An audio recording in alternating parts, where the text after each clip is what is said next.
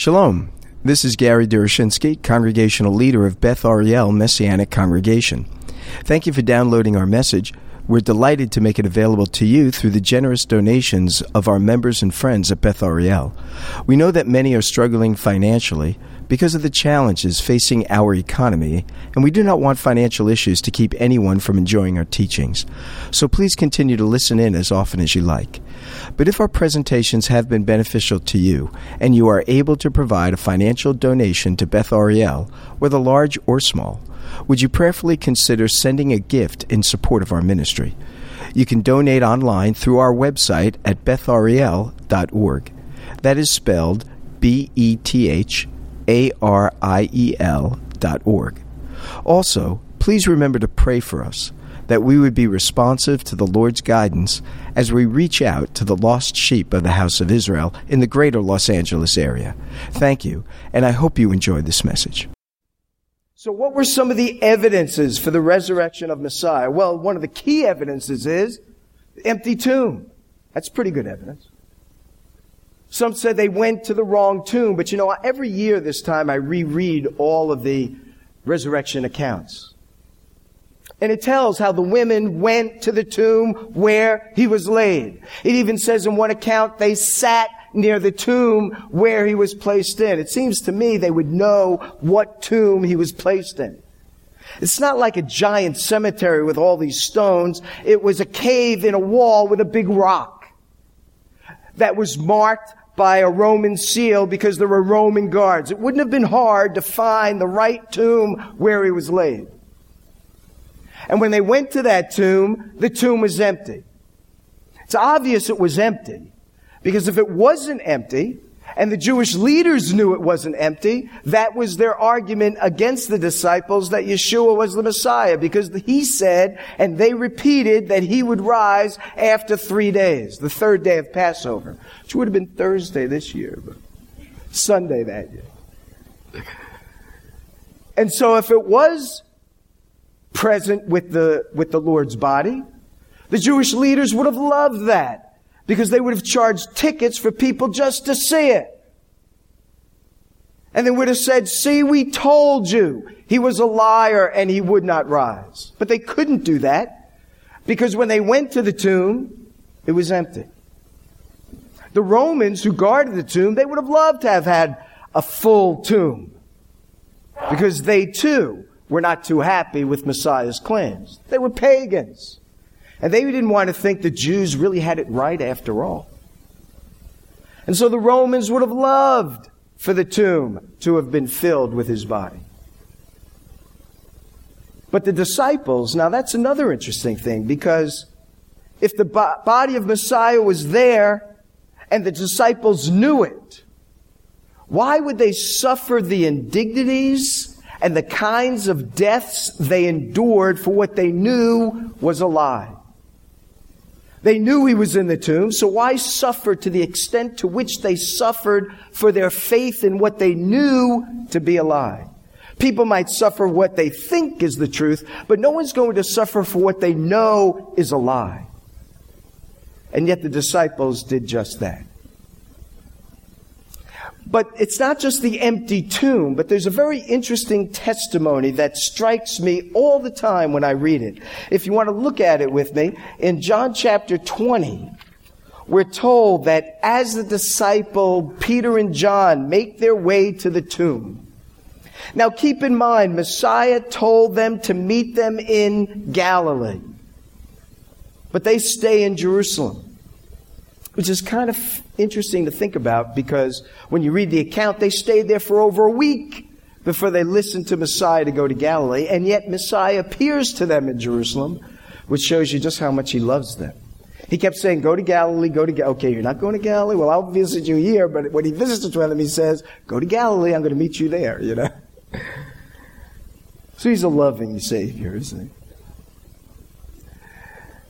But in John chapter 20, when Mary Magdalene gets to the tomb early and she sees that it is empty, in verse 20, she ran and she came to Simon, Peter, and the other disciple whom Jesus loved, that's John. He said, "They have taken away the Lord out of the tomb. We don't know where they've laid him." So Peter and the other disciple, they run forth to go to the tomb. It's really fascinating because the first ones to the tomb are women, which only shows how trustworthy the account is, because in the first century, no one would do that in order to try to convince you that this is true, because the testimony of women was not even acceptable. So for a writer to say, look, the women were the first ones there, I know it shouldn't have been the women, it should have been the men, but it was the women, you know. And so they were very honest about what they're portraying. Peter, of course, is older and obviously slower than John. And so when John gets there, he gets to the tomb first, but he's a little weirded out by being at the tomb. And so he gets to the tomb, but he doesn't go in. It says in verse 5 that he just stooped and he looked in. And here's the thing that strikes me. In verse 5, it says he saw the linen wrappings lying there, but he didn't go in. And then it says that Peter came, he followed him, he enters the tomb. And he saw the linen wrappings lying there, and the face cloth, which had been on his head, not lying where the linen wrappings, but they were rolled up and placed by itself. And then it says, then the other disciple, there's John, now he got brave, and he comes into the tomb, and he entered, and he saw, and he believed. As yet they didn't understand the scripture that he must rise again from the dead. So they go away again to their own homes. But here's what's interesting about this account. Not only is the empty tomb witness to the resurrection, but the grave clothes are. And that's why this is written here. And of course, this is John's gospel. He's telling us a first-hand account of what he experienced. And he's telling us that when he got to the tomb, he uses one Greek word that he saw the linen wrappings. The Greek word there means he observed something. What he observed were the wrappings that were in the tomb. But when Peter goes in, a different Greek word is used about him seeing how they were laid out. That Greek word means he began to contemplate, roll it over in his mind. He's thinking about the condition in which the wrappings were found. John gets there, he's just stooping in, he sees wrappings. He expects to see wrappings because the Messiah was wrapped in linen cloth, then with over 100 pounds of spices layered in between the wrappings so that he was like in a cocoon. And the first thing that went over his face was a face cloth that was wrapped around. Then the wrappings would go around that, and it was over 100 pounds. So those that said that he only swooned in the tomb, forget the writer who came up with that idea, the Passover plot. He just swooned on the cross. He didn't really die on the cross. Hugh Schonfeld, right? There we go. He just swooned. I like the word. He swooned on the cross. Despite all the blood, the spear in his side, the nails, all of that, he just swooned. And then they took him down, and he's just continuing to swoon. And then they wrap him in 100 pounds of wrappings and linen and spices, and he's still swooning. And then they put him in the tomb for 3 days of swoon. And then somehow, after 3 days, he no longer swoons, but he rises. And he breaks out of 100 pounds of linen, and he pushes the stone. And then he does a thing on the Romans, and then he walks off into the sunset, as it were, on his nailed, scarred feet. I don't know, how do you believe that? How do you even come to write such garbage? No matter what your name is and how many initials you have after it. That just makes absolutely no sense to someone like me. And that's not saying much. But to think that explains the empty tomb, but it doesn't explain what they saw. For if he had indeed broken out of 100 pounds of wrappings, they wouldn't have been laid neatly down on the slab with the head covering folded and put by the head apart from the rest of the wrappings. That's what Peter was contemplating. How did that happen? I mean, if he just broke through, the stuff would be all over the place. How is it that it's laid out perfectly with the cloth separated from the rest of it? And then it says John goes in the tomb. Another Greek word is used where it says he saw, but now he doesn't just observe, but he saw with his heart. And the meaning is that he embraced what was there. He still couldn't quite describe or define it as the resurrection, but he knew the Lord passed through those cloths, much like he would pass through doors and just appear and then disappear. Or on the road to Emmaus with the two disciples, he would appear, then he's eating with them, and he's gone. The resurrected body of Messiah is different than the incarnate body of Messiah. The incarnate body of Messiah could be placed on the cross, but the resurrected body of Messiah cannot be contained by anything. That's because he is alive. So how do we know he's alive? The tomb is empty. If it wasn't empty, the Pharisees would have loved it. The Romans would have loved it. The disciples wouldn't have suffered the way they did. If the tomb wasn't empty, they would not have seen the grave clothes in that unique configuration that they saw it.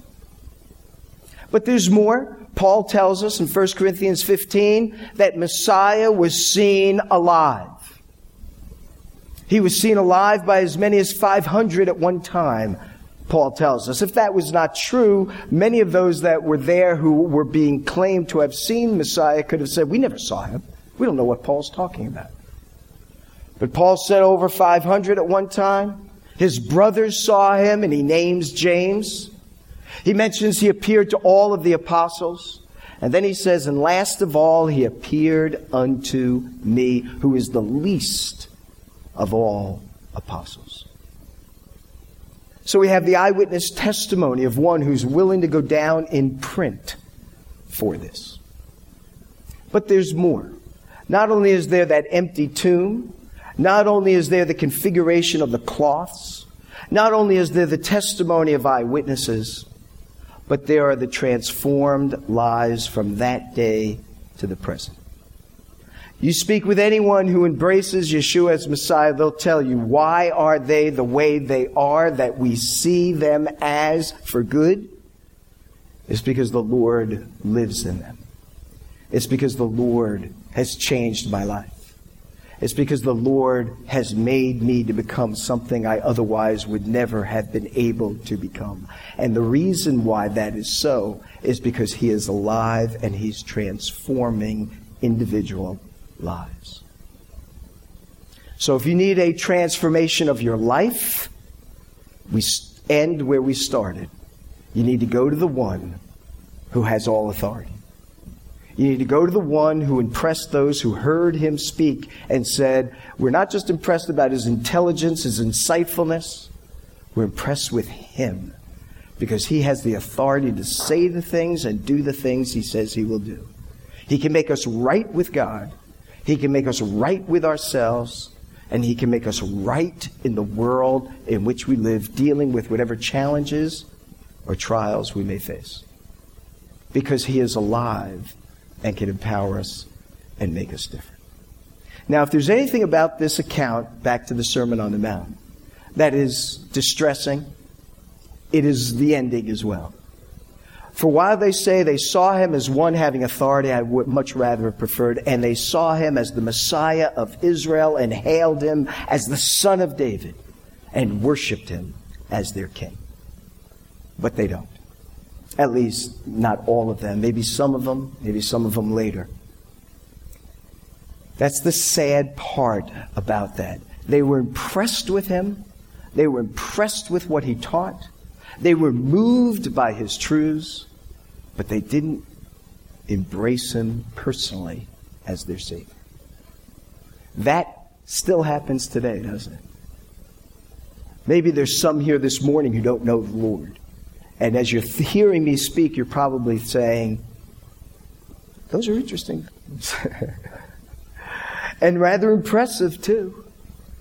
And you may be saying, you know, he really did say some powerful things. I got questions, but he did say some powerful things. And you make a decent case, maybe not a great case, but a decent case for the resurrection of Messiah.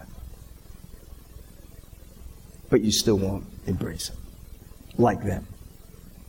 But that doesn't have to be you. You can step back from the crowd and say, you know what? Even the little bit that I was touched by is enough to move me to that point where I would say, Lord, if you could do something with this life, you can have my life and do it. And what you must do quickly. Because if it is left to myself, I'll make more of a mess of it than I already have. So that's the invitation the Lord provides to each and every one of us. Come unto me, all of you who are weary and heavy laden. It doesn't matter if you've known the Lord for 100 years or you've not met him yet. Come unto me, all of you who are burdened and heavy laden and weary, and I will give you rest. Take my yoke upon me and learn of me, for my yoke is easy, my burden is light. That sounds like a great deal to me. And I pray that everyone here will take advantage of his invitation and not delay. Let's pray. Our God and Father, we thank you for this day. We are in need of you. That's ultimately what your word tells us. And you have made yourself available to us. So, Lord, I pray for each person who is here. I pray, Lord, that they would not delay in turning their hearts and indeed their lives over to you. And so if there's anyone here this morning who wants to embrace Messiah, here's a simple prayer you can follow me in. Lord, I thank you for being Savior and Lord, Messiah. I thank you for being the one who is the great teacher, as well as the one who is risen from the dead and has all authority. Might you forgive me of my waywardness, and might you come into my life, change me, forgive me, make me your child, and transform me to be more like your Son. And if you prayed that prayer, the Lord has come into your life. And we can conclude by simply saying, Lord, thank you for your gift of eternal life. If you know the Lord, maybe you've known him for a little or a long time, and you're thinking about the challenges that you face, the prayer is not really very different. It is really the same. Lord, it is you that we need, though we oftentimes feel it's relief from our suffering. It's really not that. It's you we need more of, and not necessarily less suffering. And so, Father, our prayer is that you would help us to be focused on you and not the circumstances around us. That you would help us to be faithful to live before you and not merely to escape from our trial. That you would help us to rely upon you, to bring us moment by moment, step by step, along the path that you have charted out for us.